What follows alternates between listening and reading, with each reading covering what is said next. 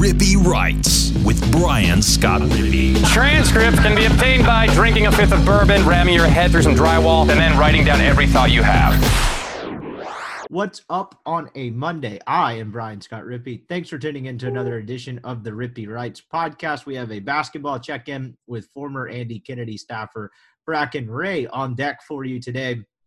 Ole Miss lost 80-71 to Auburn over the weekend in a game they led by double digits at one point to arguably the best team in the country. Auburn didn't end up ranked number one as I record this on a Monday morning in the polls, but pretty close to it. They are certainly a Final Four contender. What went right for Ole Miss in that game, what slipped away, and as mundane as this season has been with the Joyner injury and then Austin Crowley went out in that game, I think that was an oversight on my part during the conversation with Bracken when talking about Crowley's minutes. I know he got hurt. I just didn't register with me while talking to Bracken, but if he's out, that's going to be another body down for a team that already lacks significant depth, which I think is what was mainly on display on Saturday night. But anyway, with that, all that being true, I tried to project this as more of like a big picture forward spinning thing. What's missing with regard to this program, some of Kermit's missed evaluations, and what needs to change long term if they're going to right the ship, not even just this season, but the Kermit Davis tenure at Ole Miss.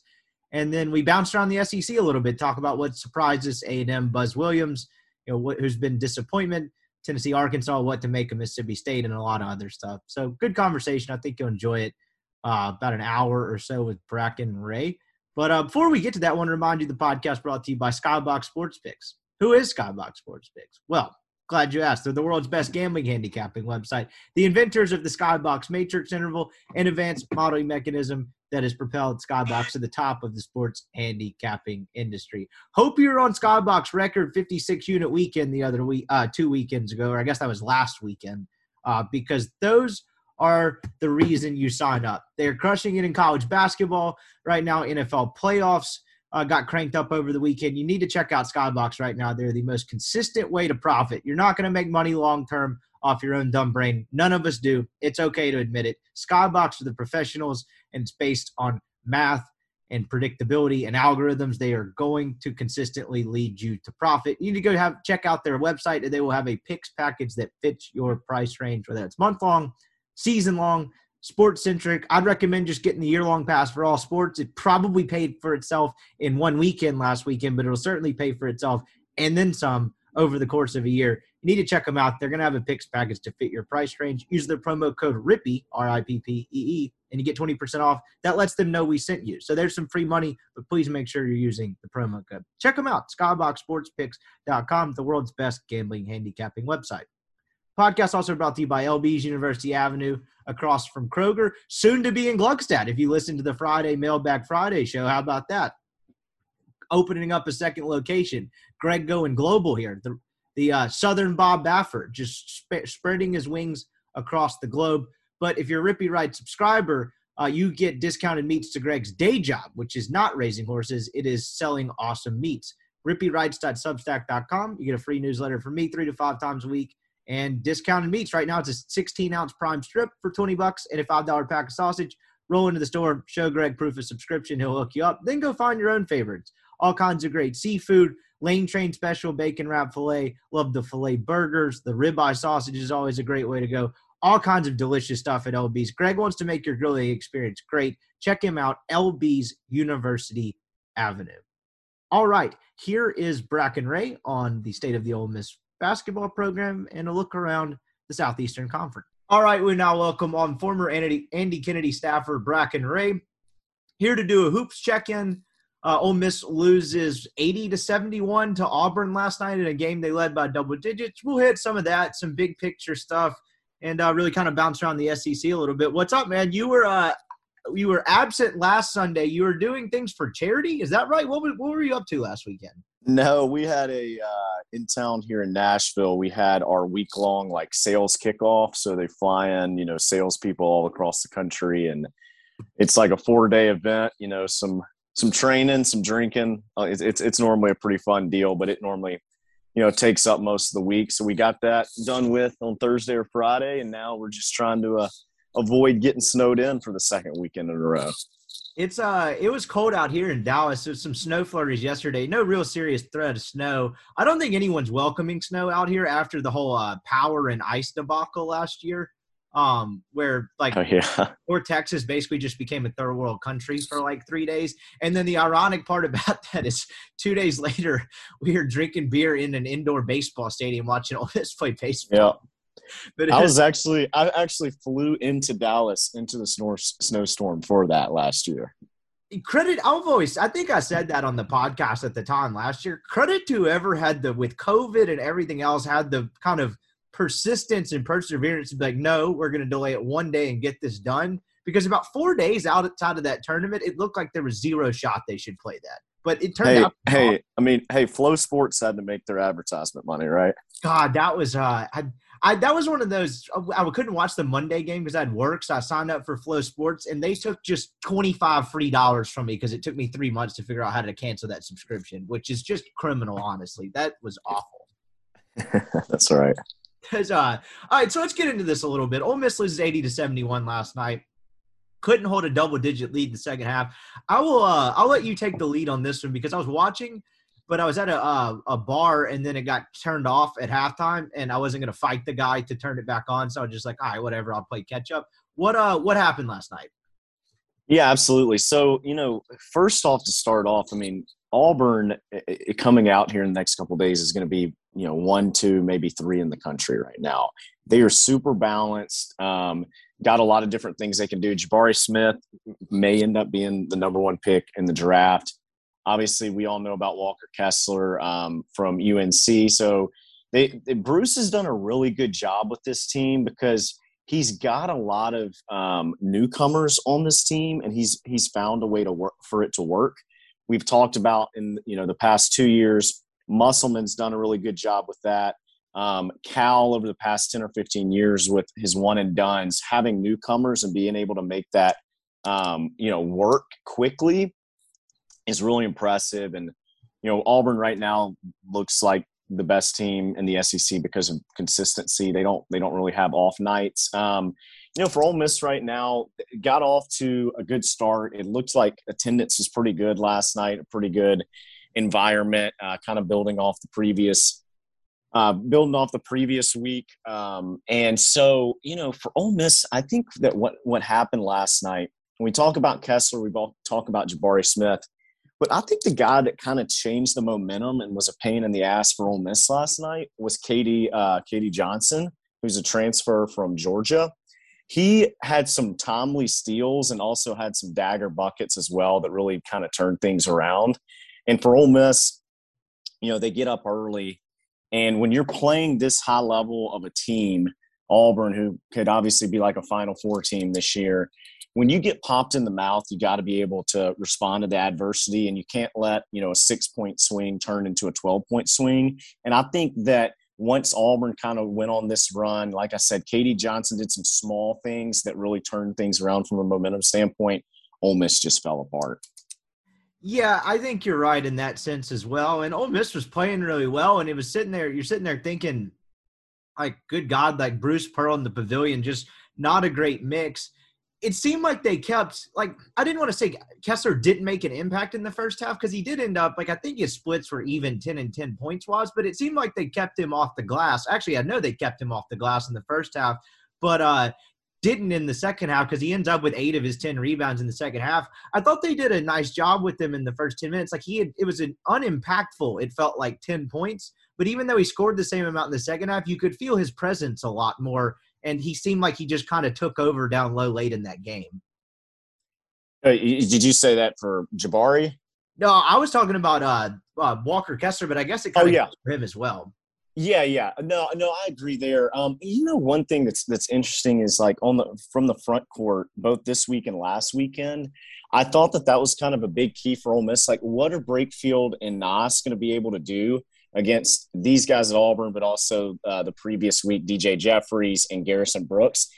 And at times they held their own, and offensively, our guys as well gave us something, but Walker Kessler, the thing with him is against Brooks, he goes 9 from 11 for the field, right? So they ran some stuff from him. And so he ended up having a double-double, 20 and 10. And so he was able to get going. I thought that we did an okay job on Jabari Smith, though. I mean, they're so balanced at Auburn that he doesn't have to just completely take over games. But I thought that, limiting him to like 15 with the lack of depth that Ole Miss has, because there were times in that game where I kind of forgot about him a little bit, right? Like right. He would go a period where he wasn't doing a whole lot. So you're right. In the second half, it's those three, Kessler, Jabari, and KD, that kind of really, really turned it around. And then for Ole Miss, where they fell apart, I think, was depth. You're having to play guys big minutes. You can't get in foul trouble. That hurts you sometimes with the way you defend as well. But, to the front court piece, I think we out-rebounded them. Let's see. Out-rebounded them by 5. I wouldn't have bet on that if you told me we were going to, lose by 10. So that was kind of crazy as well. Yeah, Auburn played more guys, and they got more guys. They had 6 guys play at least 29 minutes, and then they got decent minutes from Williams and Cambridge, where it felt like Austin Crowley gets 5 minutes last night, Sammy Hunter gets 7, and those feel like survival minutes. I mean, you're talking 37 for Ruffin, 35 for Brooks, 38 for Morrell. I mean, Auburn didn't have a guy play over 32, and I know it doesn't sound like a big difference, but when you're having to play, in Ole Miss's case, 3 of your 5 starters basically the whole game. I mean, you're talking less than a media timeouts rest for both Ruffin and Morrell, and Brooks only gets 5 minutes. That little, having 8 minutes off a game or 10 minutes off a game versus 2 or 3 makes a difference from the depth standpoint. When you think, I feel like when you say depth, people think, oh, guys that can play. It's actually just kind of having 7 or 8 guys you can live with on the floor for extended stretches to actually give the starters breaks instead of just surviving in some senses, is it not?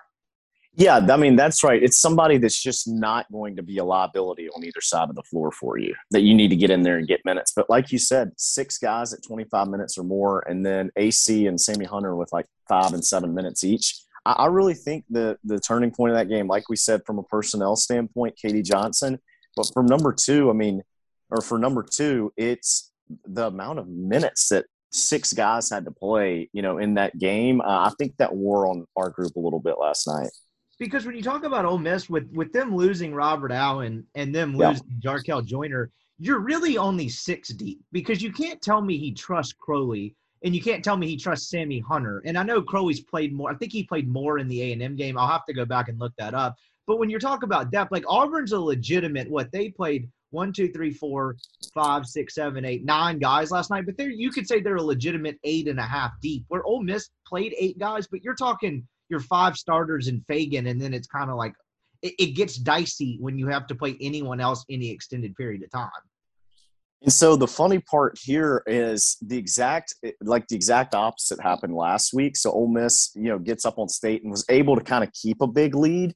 And if you look at State's roster, I mean, their bench is they may have less depth than we do from a bench standpoint. They played 9 guys total, but they played a few of those guys really low minutes. And so going into that game, front court was the big thing that we kind of looked at, but they have no depth at all. And so Ole Miss was able to keep that lead at home because, hey, not only do we not have depth, but they didn't either. So it kind of became a battle of your starting 5 plus 1 and then keeping this lead up, because Morrell was obviously super hot and Ruffin did a really good job creating that game as well.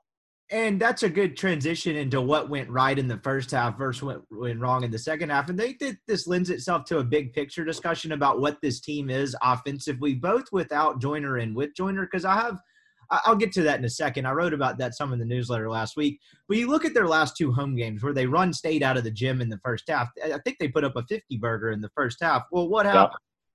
Matthew Morrell lost his mind. He made his first 10 shot attempts. He's a perfect 7 for 7 in the first half. Well, what happened last night? You got a boost from Ty Fagan. He goes – I had this up a second. 17, of course, I just lose it. But I think he was 5 for 6 in the first half, 2 for 2 from beyond the makes both of his 3-point shots. He gives you 10 points. Or excuse me, no, he gives you I'm all over the place with this damn box score. He gives you 12 points, and then Nas Brooks had a pretty nice impact. Mm-hmm. So you get a boost from those guys, but they're not dynamic enough scores to sustain that for a whole game. You mentioned I forget who you were referencing when talking about forgetting he was on the floor. Fagan does a lot of nice stuff in stretches, but then you'll have like a 7-minute pocket where you forget he's on the floor. And if you're, a dynamic scorer in the SEC that's going to kind of carry an offense, you never really forget that guy's on the floor, and he's just not that.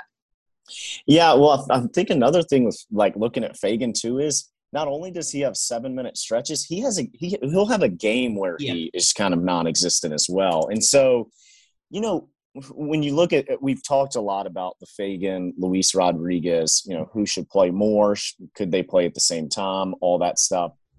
And, it's always come down to Luis is the better defender. But this year, I think not only I think he's taken a step back almost offensively as well. Like, not only is it he hasn't taken a step forward, I think he's taken a step back a little bit this year. He's going to continue playing big minutes because Kermit likes the way that he can defend. He can defend multiple positions as well. But, Ty Fagan, although inconsistent and sporadic, can give you something offensively that they don't get at that 3 spot a lot. He would be in a perfect world the third guy to Ruffin and a healthy Joyner, right? Like that could what he's doing, and he'll have a bad game and disappear or whatever. But that's kind of what you would expect from a number 3, right? Like in a perfect world, if this team's healthy and functioning properly, like what he's giving is a perfect number 3. But shit, with them with Joyner out at times, he's kind of the best option, which is kind of a scary proposition if we're being completely honest. Yeah. As it pertains to Luis, though, you talk about him taking a step back offensively. That's something I had written down that I wanted to get to.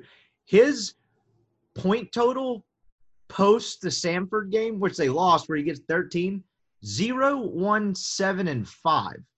And he went 2 games without making a field goal.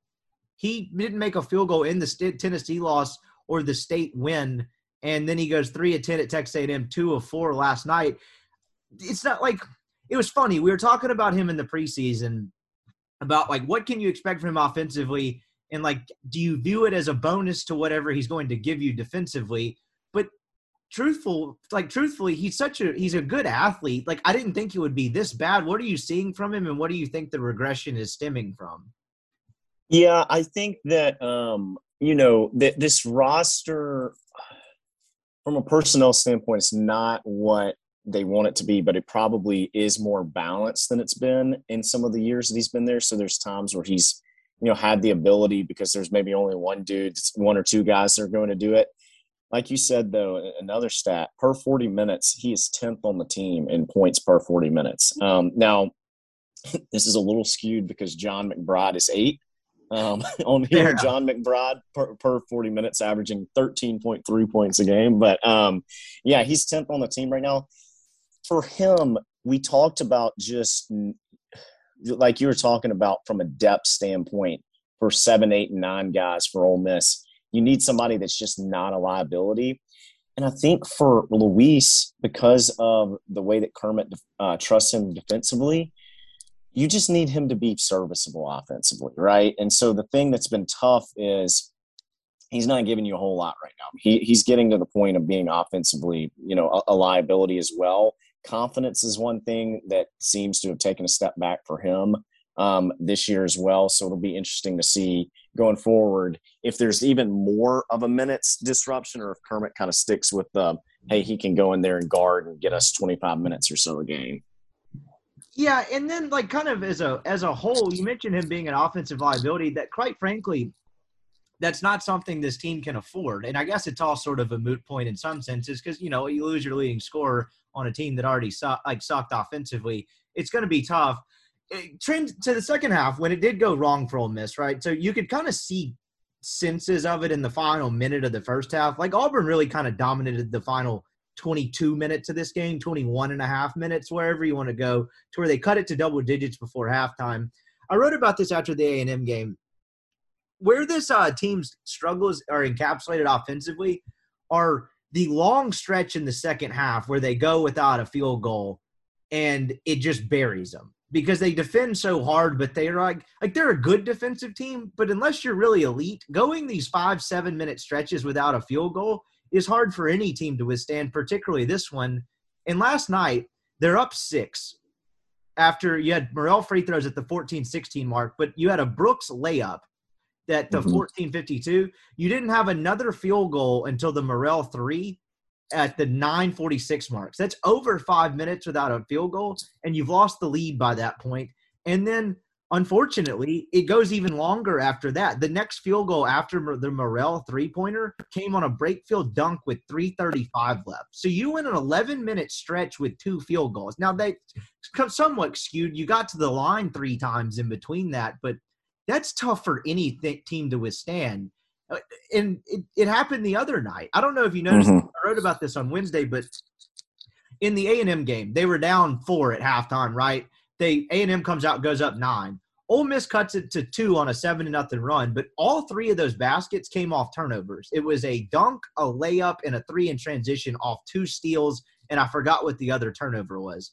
Then they didn't score again for 6 minutes, and the game was over. A&M extended it out to 12 points, and it was over. By my count, with 4 minutes remaining in that A&M game, 420-something, they had 6 points offensively not generated by turnovers. Like, I guess I threw a bunch of numbers at you. Like, color in the lines. How brutal is that offensively? Yeah, it is. And one thing I see there, like from a timing standpoint, is that at spurts they get really tight in situations. So a lot of college coaches think that the 2 stretches of time that are super important is the last 4 minutes of the first half, the first 4 minutes of the second, right? How you finish that first half, how you start the second. And I think this happened in the Samford game as well, but Ole Miss was up about 13 going into the final media, ends halftime up 6. They played super tight at that end and were turning the ball over a little bit. I mean, K.D. Johnson had 2 steals within like 13 seconds of each other. And then to start the second half off, you're up 6, you go into the next media timeout, the under 16 media timeout, up 2 points. So they get really, really tight in those situations. And I mean, it's just a point in the game, so it's not like you are trying to strategically do things super different. But this team does seem to get tighter going into that last stretch of the first half, and it changes the momentum. Because if you go into halftime, up 12 or 13 points, it's a lot different than 6 points. Now you're playing super tight that first 4 minutes going into the media as well, and we saw that last night. And then when it brings in the depth conversation too, because so I didn't watch Kermit's post-game presser yet after last night, but they didn't post the one after A&M, but I got a pretty good Cliff's Notes version just from various people because he had some interesting comments calling like the team soft or whatever. And he didn't think they play with any effort and energy, which I was surprised a bit that he said that because, of course, this is probably just why I'm some asshole with the podcast. But I wrote down while I was watching that A&M game, as bad as they are offensively, it's actually impressive, like the effort with which they guard repeatedly, even when they're in terrible offensive stretches. And look, they're not perfect defensively. A&M in that game kind of cut them up around the basket. I think they had 42 paint points. They got penetration and really kind of seemed like they screwed Ole Miss up pretty badly with getting easy baskets around the rim. But it wasn't like an effort issue. And, between that and the depth aspect of it, it's got to be pretty demoralizing having to guard that often with that slim margin for error, 35 minutes into a game. If they're 30 minutes into a game, you got 7 minutes to go, a 2-point game, you're slowly losing the lead. You hadn't scored much. Like, it has to be pretty hard to defend at that level when you don't have depth. Yeah, no doubt. And, they still are guarding statistically pretty well for the season. And, what I do respect about this team, you go and lose some pretty egregious non-conference games and then lose, a guy that really helps you on the defensive boards and it's kind of a glue guy with Robert Allen. You hear different things about how long Jarkel is going to be out, but obviously that's your guy right there as well. But a lot of teams would kind of fold. And this team, I haven't looked at KenPom lately, but probably projected to win maybe like 6.5 SEC games. So I have a lot of respect for the way they are guarding and defending, to your point, there are two things that I think Kermit would like to see them better at on the defensive end of the floor. They get pretty aggressive in passing lanes at times and have a really hard time defending cuts. That's kind of the way that some of these teams are beating them. Second thing, not great in pick and roll situations either at times. But all in all, like if you look at it at a high level for the whole season, they've been pretty good defensively. And I think that, like in the Tennessee game, for example, we've talked about it multiple times on this podcast, like defense travels, right? And so them being able to do that, I don't think you're going to see this team get blown out a lot. But their inability to score is tough. Ruffin being here is huge for this group. He's been able to create. His per 40 minutes are the best on the team right now. Now, his issue is in conference play, from an efficiency standpoint, his field goal percentage and efficiency is really poor. So that's something that they gotta work on ironing out as well, especially because of how valuable possessions are with how they play. But he's been able to help them, and I think he's helped Morrell a lot. His ability to create has helped Morrell. Morrell's averaging 18 a game, the last 4 games or so. So offensively, there are some, at least optimistic, hopeful spots as well.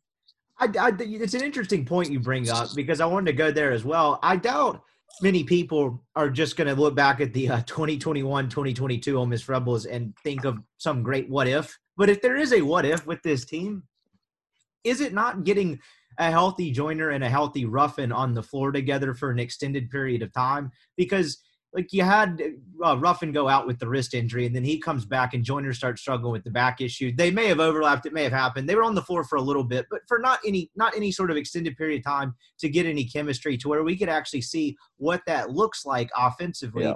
You mentioned his ability to create to help Morrell. Well, Morrell's been pretty inconsistent with his shot and just his inability to score. It just kind of is what it is at this point. He's had some good moments, but he's also had some bad ones. Like, if they were healthy together, like how much do you think that would have helped Joyner? Because it seems like what Ruffin does is what Joyner struggled to do, and that's get to the rim and get by folks. But but Joyner's catch and shoot numbers were pretty good before he went down. I just wonder how much better this would look offensively if you could give Ruffin the ball, let Joyner play off the ball, and like less of that penetration responsibility was on Joyner's shoulders. I just wonder what that would have looked like. Yeah, I think it's a great point, and it's kind of what we thought the makeup, I think, this summer was, hey, let's let Ruffin run the show at point. And then, like you and I've talked about for a while now, Kerm kind of likes running his offense through the wings at times as well. So being able to put Jarkel there, I think he's a little bit more comfortable there. They don't have something that hurt them early in the season. It's still hurting them now, but they don't have many solid ball handlers as well.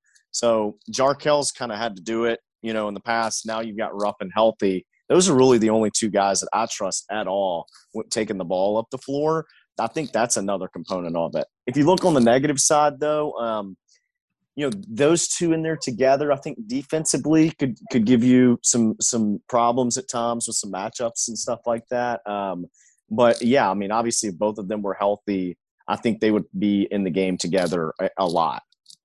Yeah, it's a good point you bring up, particularly at the last portion of that where he's talking about Kermit preferring to run offense off the wings. It's where you saw the best version of Bree and Tyree. And look, Terrence Davis was never really going to play on the ball, but he was a damn good wing under Kermit Davis for that 1 year. I don't really have much else on the Auburn game. I didn't expect Ole Miss to beat Auburn. It was a valiant effort, but they ran out of gas, which is kind of what you would expect this version of this team to do. So looking at it a little big picture, we'll get a little bit larger in a second. What's it like inside a building right now? Because this team has faced adversity, right? You lose Joyner. I don't know when they're getting him back. If it continues to, this is just me guessing, if it continues to slide and they continue to struggle, bringing him back the 2nd or 3rd week of February doesn't seem to make a ton of sense. So I think any contribution you get from him is considered a bonus this year.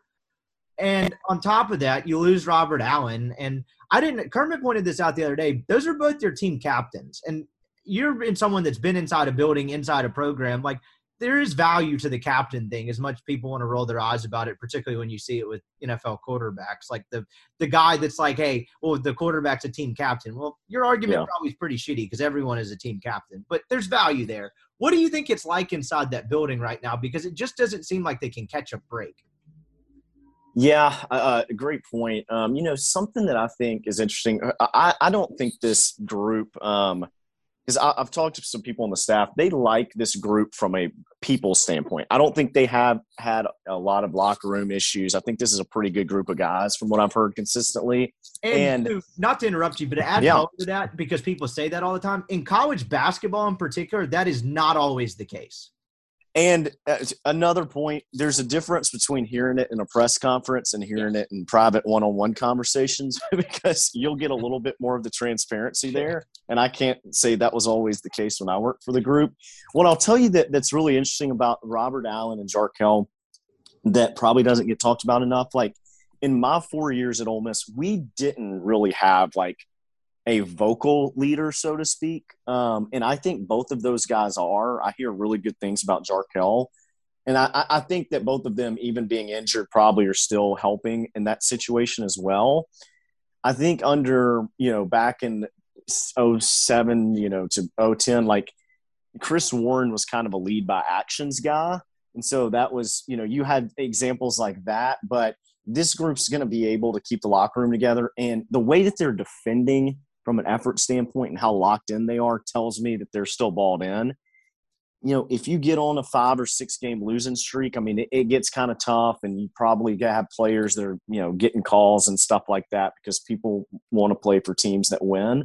But right now, I haven't seen anything that shows – you don't see people with bad body language on this team. You don't see a ton of that. So I haven't seen anything yet that says, all right, this is about to just completely fall apart.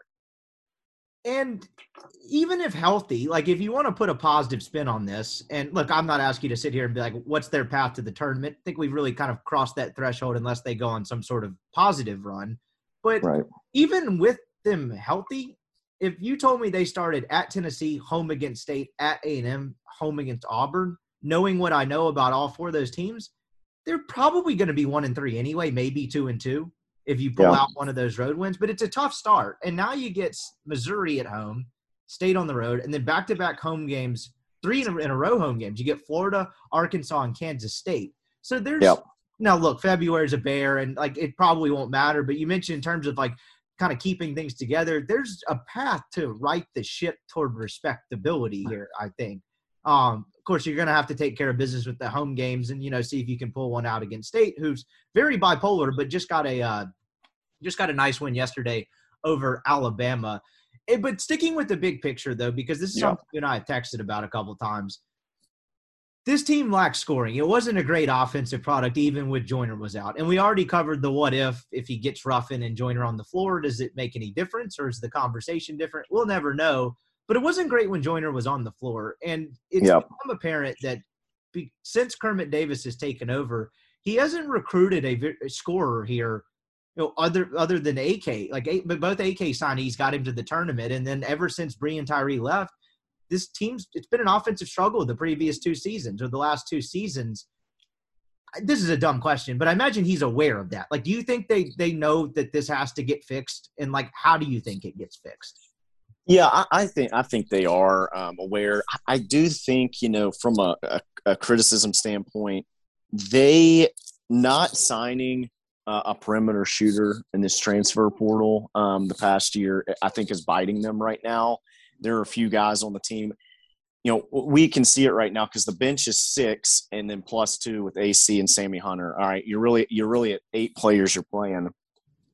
Some of these guys on the bench that haven't played much this year at all, a lot of people going into the year kind of thought they were low to mid-major players. What if you didn't have one of those high school signees and had, a mid-major transfer that could shoot in the mid to high 30% from the three-point line, right? Like, that could change this team. 2 more points on that. So one thing a lot of people have been critical of is kind of this motion continuation weave offense that Kermit has.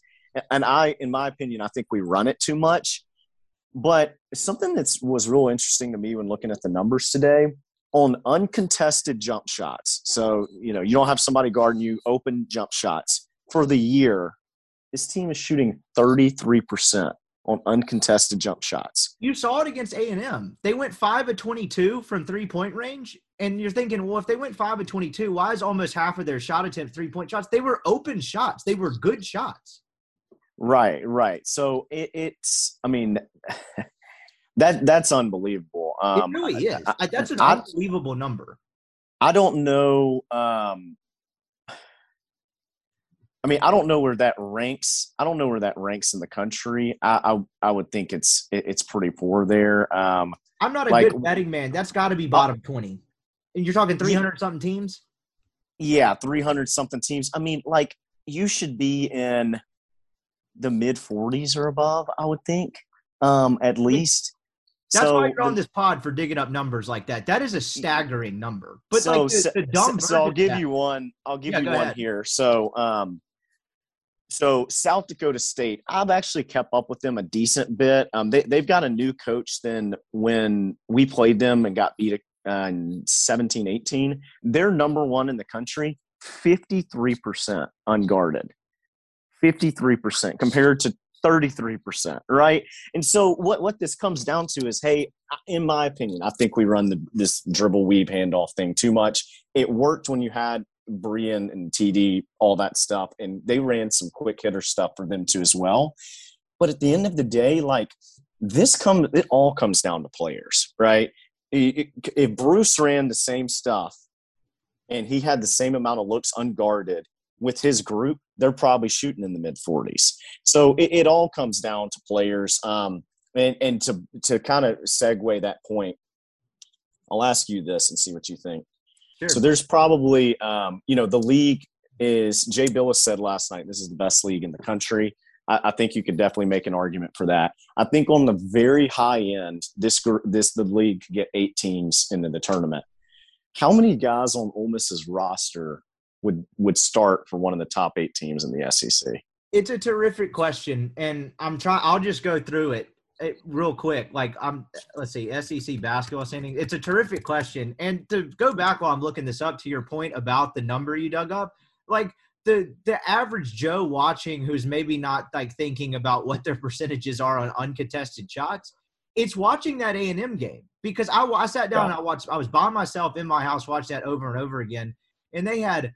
Because they were moving it around. They had whatever they were doing. They got the ball to the middle of the floor, kind of around the free throw line extended.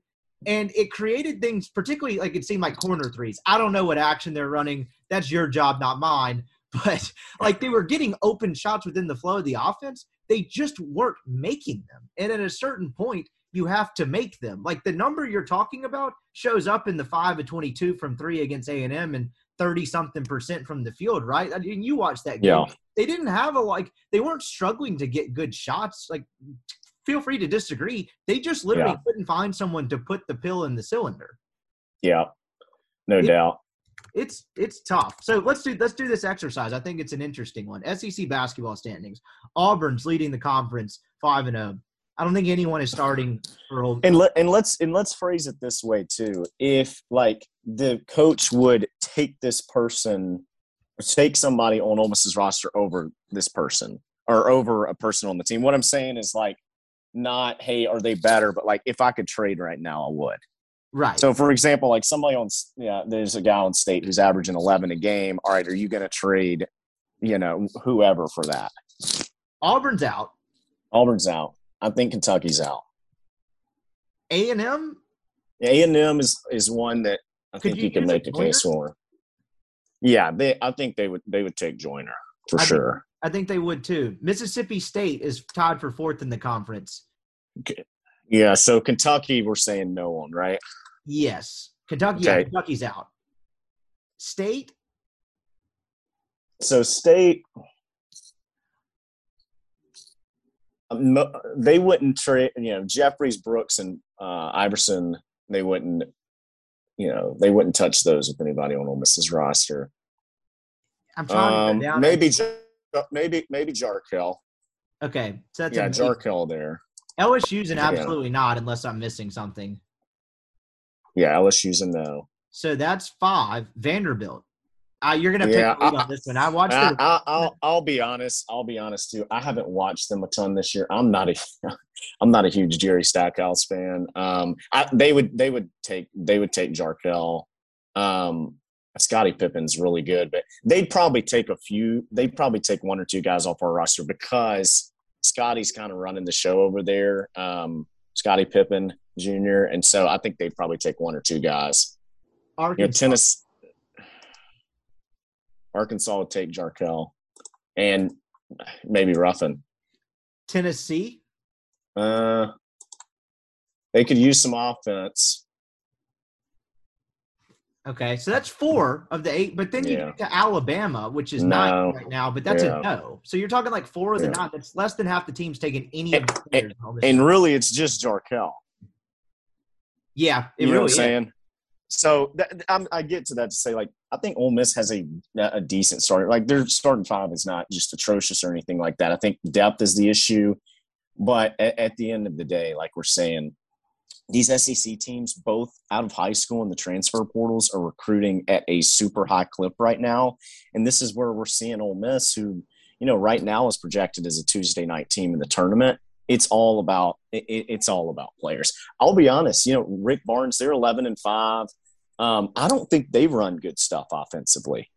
I've got a lot of living in Nashville. You know, there are a lot of diehard Tennessee people, and some of them that I talk to kind of know what they're talking about too. And I don't think Barnes runs good stuff as well, but he's 11-5 and probably, you know, in the 40s or so in the net because he has players. So, you know, at the end of the day, I mean, that's what all of this comes down to.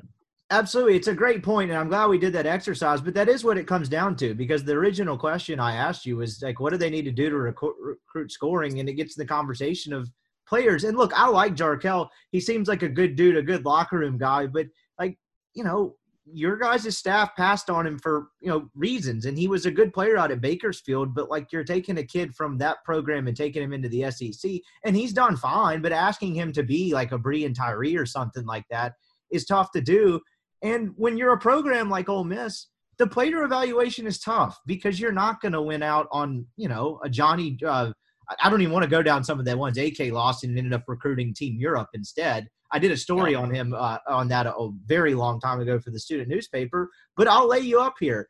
Your boy AK, that was a very underrated part of his coaching job at Ole Miss, and I think people grew to expect it, and that when the on-court stuff got stale, like, I don't think he got enough credit for the dynamic bucket getters and just players he got at a place where it's hard to get players. Yeah, you know, and we've said this on off-season podcasts in the past. The thing that has surprised me the most about Kermit is that he's probably been a better recruiter than evaluator. What I mean by that is you're going up against other P5 schools and winning rather than evaluating, right? Like, Moody didn't have P5 offers. Right. Chris Warren really didn't have P5 offers.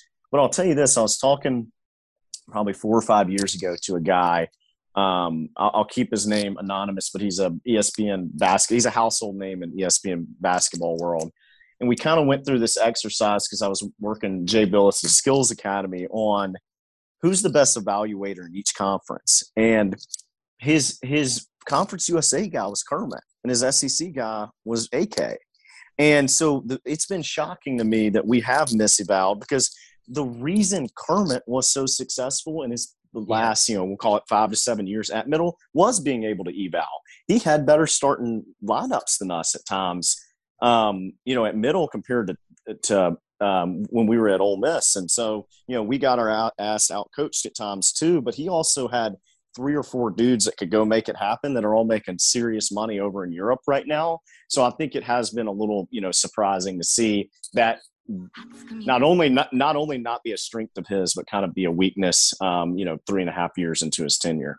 Is there we've talked about this before, is there anything to the fact that just when you get into a league like this, you have to have dynamic guards? Because it seemed like he made a lot of his hay in Conference USA with front court guys, and I know that's kind of how he preferred to recruit a team and kind of shape a roster. But is there any credence to the fact that when you come into a league like this, you have to have dynamic guards that can score? And like, it doesn't seem like he's adjusted to that yet. He's tried. Obviously, he gets Joyner, and, you know, you can whatever the high school path he's taken. But is there any credence to that theory?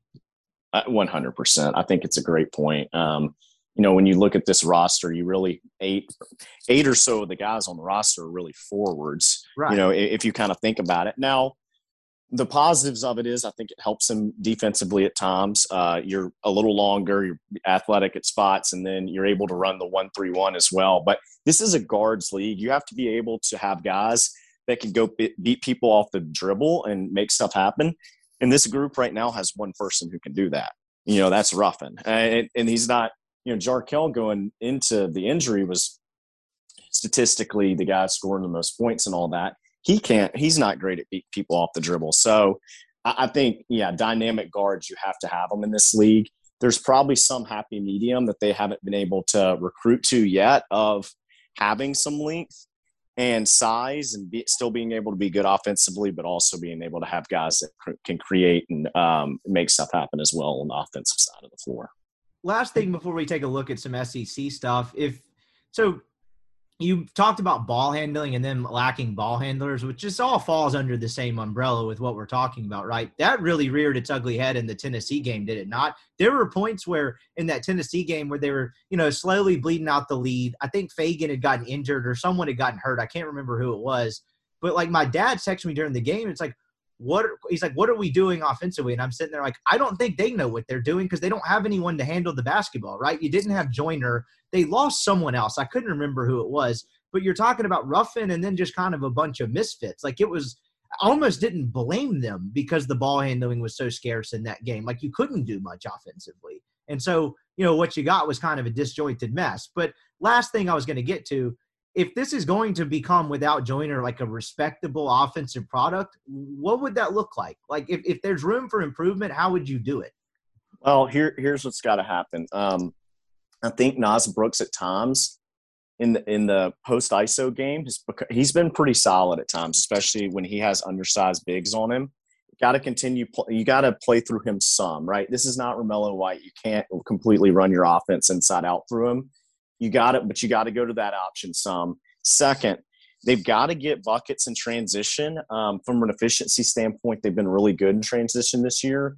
But at a micro view, Morrell in transition is huge. And here's why. If you look at his game, when he gets going and gets scoring and making a few baskets in a row, it's because he gets some easy buckets or some buckets around the rim. Like I think there's a mental switch that happens with him when that happens. So Morrell offensively in transition getting going is going to be huge. 18 points over the last 4 games. And then lastly, you got to keep playing Ruffin big minutes. He's done a good job at creating and sharing the ball. I'm not sure what he's averaging for the year from an assist standpoint, maybe 5 or 6. But you got to get him to a place where he can continue to do that, continue to create, but from a shot-making standpoint, be a little bit more efficient as well.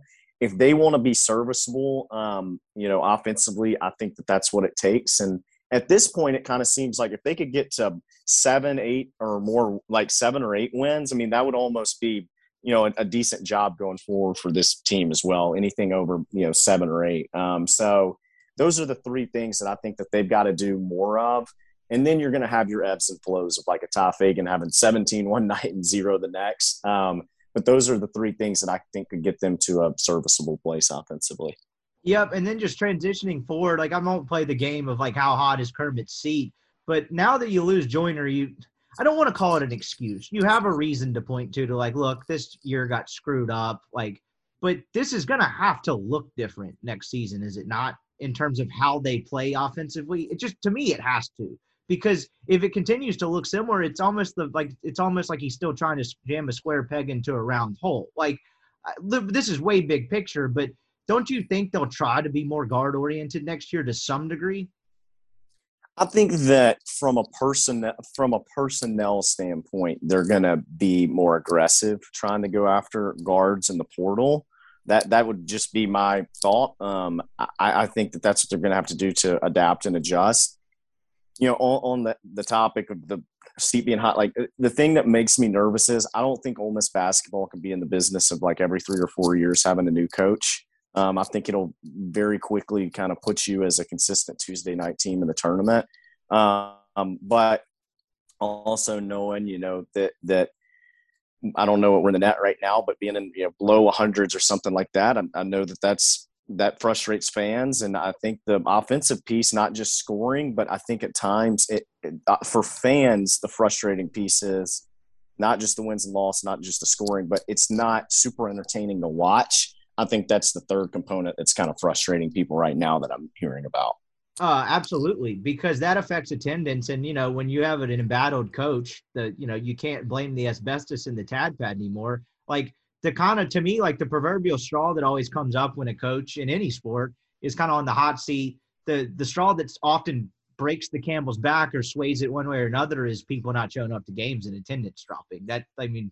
From an athletic standpoint, that's costing them money in some ways. So I think you're right there. Like it's not enjoyable to watch. AK had some teams that weren't very good, but they never struggled to score the basketball, and they were entertaining, even though sometimes they were frustrating. But it's a great point. It's going to be interesting to see.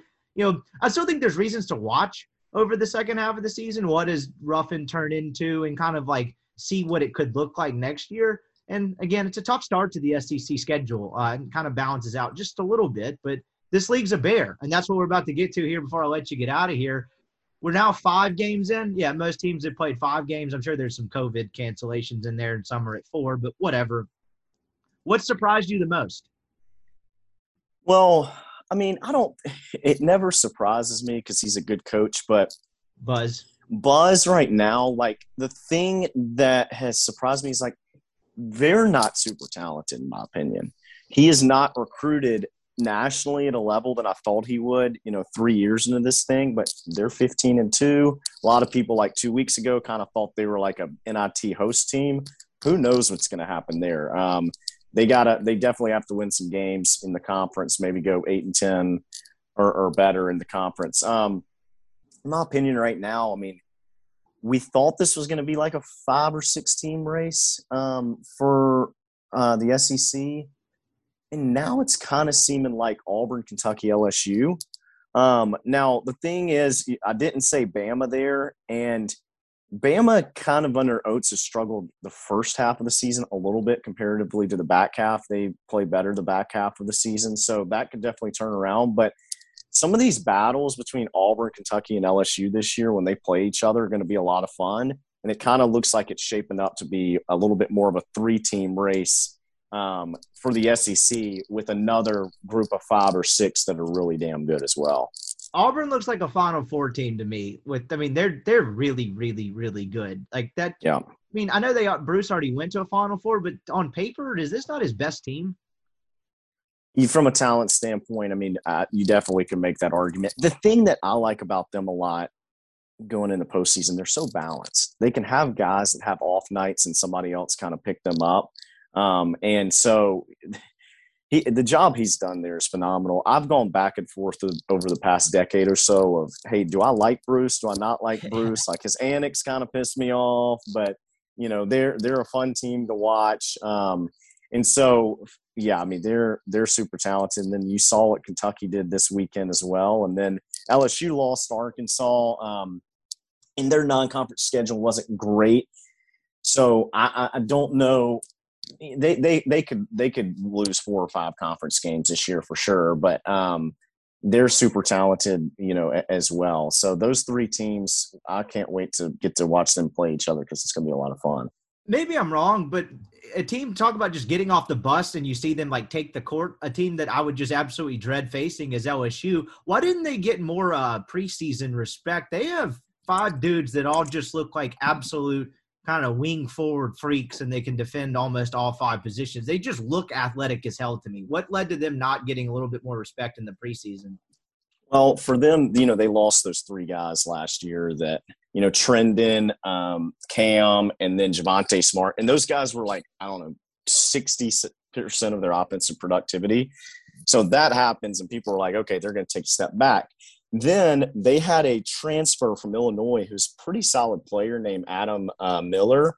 And I think in October, 2 weeks before the season started, ACL or some sort of leg injury that got him out for the year. So now you've got a team that, hey, lost their 3 best players and one of their best transfers is out. And so a lot of people were like, tournament bubble team. But they've done a really good job. I totally get the Will Wade hate. I get it. It's frustrating. I will say this though, he doesn't get outcoached much. And so kind of I think it's a lazy narrative that people are like, obviously, he pays the paid player deal and all that, but I don't think he's a bad coach as well. So I think some people nationally, media wise, get frustrated with him and kind of underestimate that aspect, that he can kind of hold his own at times. Is he John Wooden? No, but he's going to get a decent bit out of his teams as well. And so as you see, they're 15-2 or so far. We're seeing that play out right now. From like the Twitter sphere public perception standpoint, he's almost riding his because they got a commitment from another top kid that's a junior in the next year's class, and like public perception standpoint, he's almost doing a 180 to where people are so incredulous that he's still there, because I think the initial shock factor of that whole FBI investigation that never really amounted to much, that everyone thought was going to permanently alter the sport. And I'll throw my hand up in there as well. When I heard FBI wiretaps in the Federal Bureau of Investigation investigating college basketball, I figured things wouldn't be the same. But he's almost done a 180 from a public perception standpoint, because the NCAA's approval rating, not that it was ever high, is as publicly low as it's ever been. Like, the NCAA will get no sympathy from anyone. And I feel like people are starting to just be like, actually, I kind of like this guy because he does not give a shit, and he's just kind of sticking his middle fingers in the air and still landing kids and still winning. Yeah, I don't know if it's that far yet, but I do think it's like another piece of this too, though, is like the NIL. Like, are we in our minds justifying pay-for-play that's happened in the past because now it's like this legal loophole? I think you're right. That's part of it too. Cared, like, from a consumer standpoint. Everyone knew anyone that watches the sport and keeps up with it knew what it was. We just don't like it when they turn the lights on and the cockroaches scatter. Right. Or when it's not happening to your team. That is true. Like that's the big thing. It's almost like this jealousy, for example. So I don't think people see Will Wade as likable, but I will agree with you as maybe he's less hateable than he has been in the past. And he's immature and he's got antics and acts like an asshole a lot. But my point is, I think that people nationally think that he's just, he didn't play high school basketball. He was a manager at FRA, actually, here in Nashville. That's where my father attended school. That's right. Glad to remind me of that. Yeah. So he, they're like this young guy, and he worked for Shaka. He was an assistant for Shaka at like 29, and people were like, what is going on? So it's like, well, all he's doing is paying to get players, and that's it. He can hold his own from a coaching standpoint. He's not in the elite crop, but I do think that's something that people underestimate with him, with his teams. I'll say it. I kind of like him. I think his shit-eating grin is hilarious. Like, and he's somewhat personable. He took the photo with the dudes dressed as FBI agents. I get some of it's probably a shtick and not genuine, but I actually think it's funny. I'll say it. I kind of like him. Maybe that's because you described him as an asshole that has antics and sometimes acts immature. Maybe that's my scouting report. Maybe we just eye to eye on that. But anyway, last couple of things. Is Alabama good? What's wrong with them? Yeah, I think that for Alabama, like I said earlier, they take a little while to get going. They haven't just found their click yet. They can't figure out how to put all the pieces of the puzzle together. And then I've told you this before, I don't think their forwards are super talented, right? So kind of they've got Oates recruits guards like crazy. He brought an assistant with him from Buffalo, Brian Hodgson, I believe is his name. They do a really good job of recruiting guards, but I think his forwards are kind of a liability at times, and so that'll be something to keep an eye on going forward. Tennessee and Arkansas, two teams that I don't really understand. Like, you thought Tennessee was good coming into conference play. I'd heard some good things about Arkansas, but didn't know what to make of them, and I still feel the exact same way. What do you think about both of them? Yeah, for Tennessee, like I'm one of the biggest Rick Barnes guys you'll ever meet. I think he's a phenomenal coach. The offense that he's run this year just has not made sense to me. It's dated. He's got too many weapons to not be scoring at a higher clip. So especially in the half court, they just don't run great stuff that gets guys open. For Musselman, like, all right, the two things is that I battle in my head. Did we overrate the persona on his team plus his departures last year, or his strength of being able to have 10, 11 new guys on a team together and get them going? Is he having trouble with that this year? Because that's a huge thing. I mean, I've talked to AK about it before. You know, AK had 5 or 6 guys who either went down a league or stayed the same league, meaning, you know, going from SEC down that transferred into him this year. And it's like, how do you keep the locker room happy? These are guys that, like Jamal Johnson started at Auburn last year. Jamal Johnson doesn't start at UAB this year. How do you keep these guys happy? How do you keep the locker room together for people who've actually done this at the college level against mid and high major schools? For Musselman, it's kind of the same deal. Like, these guys were the dude at their previous school. How do you put the pieces of the puzzle together and keep people happy? Is that the issue, or did we overrate, you know, the persona that he has on his team?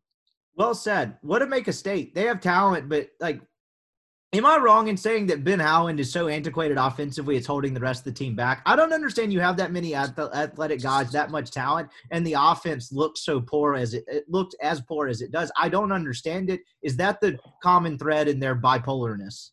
Yeah, it is. But what's funny is when we talked last, I don't know, a week or two ago, this by far was the best job he had done from a half-court offensive standpoint. And so now, you know, you're playing real dudes. Your schedule's a little bit harder, and the SEC's kind of knocking him in the mouth a little bit as well. But they're for Mississippi State right now in the half court, they're actually shooting like 45% in the half court right now, which is not terrible. They're top 17% in the country in points per possession in the half court. So like offensively, it's going to be interesting in conference play to keep an eye on how good they did offensively, both in half court and transition non-con versus in conference as well.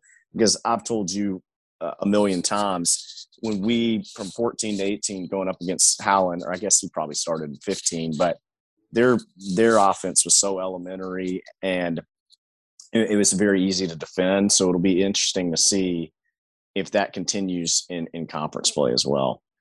He is Bracken Ray, former Andy Kennedy staffer, regular on the pod during basketball season. I appreciate the time, dude. Go enjoy some playoff football, and we'll check in next week. Absolutely. Just got a text that the Fighting Coach Yo's won by 15. So a little passing of the guard in the women's basketball Egg Bowl, it looks like. There you go. They're pretty good. We'll hit some of them next week, particularly. Coach Yo is an interesting figure to me, but we'll hit some of that next week too, particularly if this losing streak keeps coming. But anyway, we'll holler at you soon, man. I appreciate it. All right. Have a good one, buddy. All right. That's our show. Appreciate you guys making it to the end and making this podcast a part of your day. We'll be back on Wednesday. I'm not positive what yet, but we'll have something good cooked up for you. Got a couple irons in the fire in that regard. But I appreciate you guys listening and your feedback as always on the podcast. And we will talk to you again on Wednesday.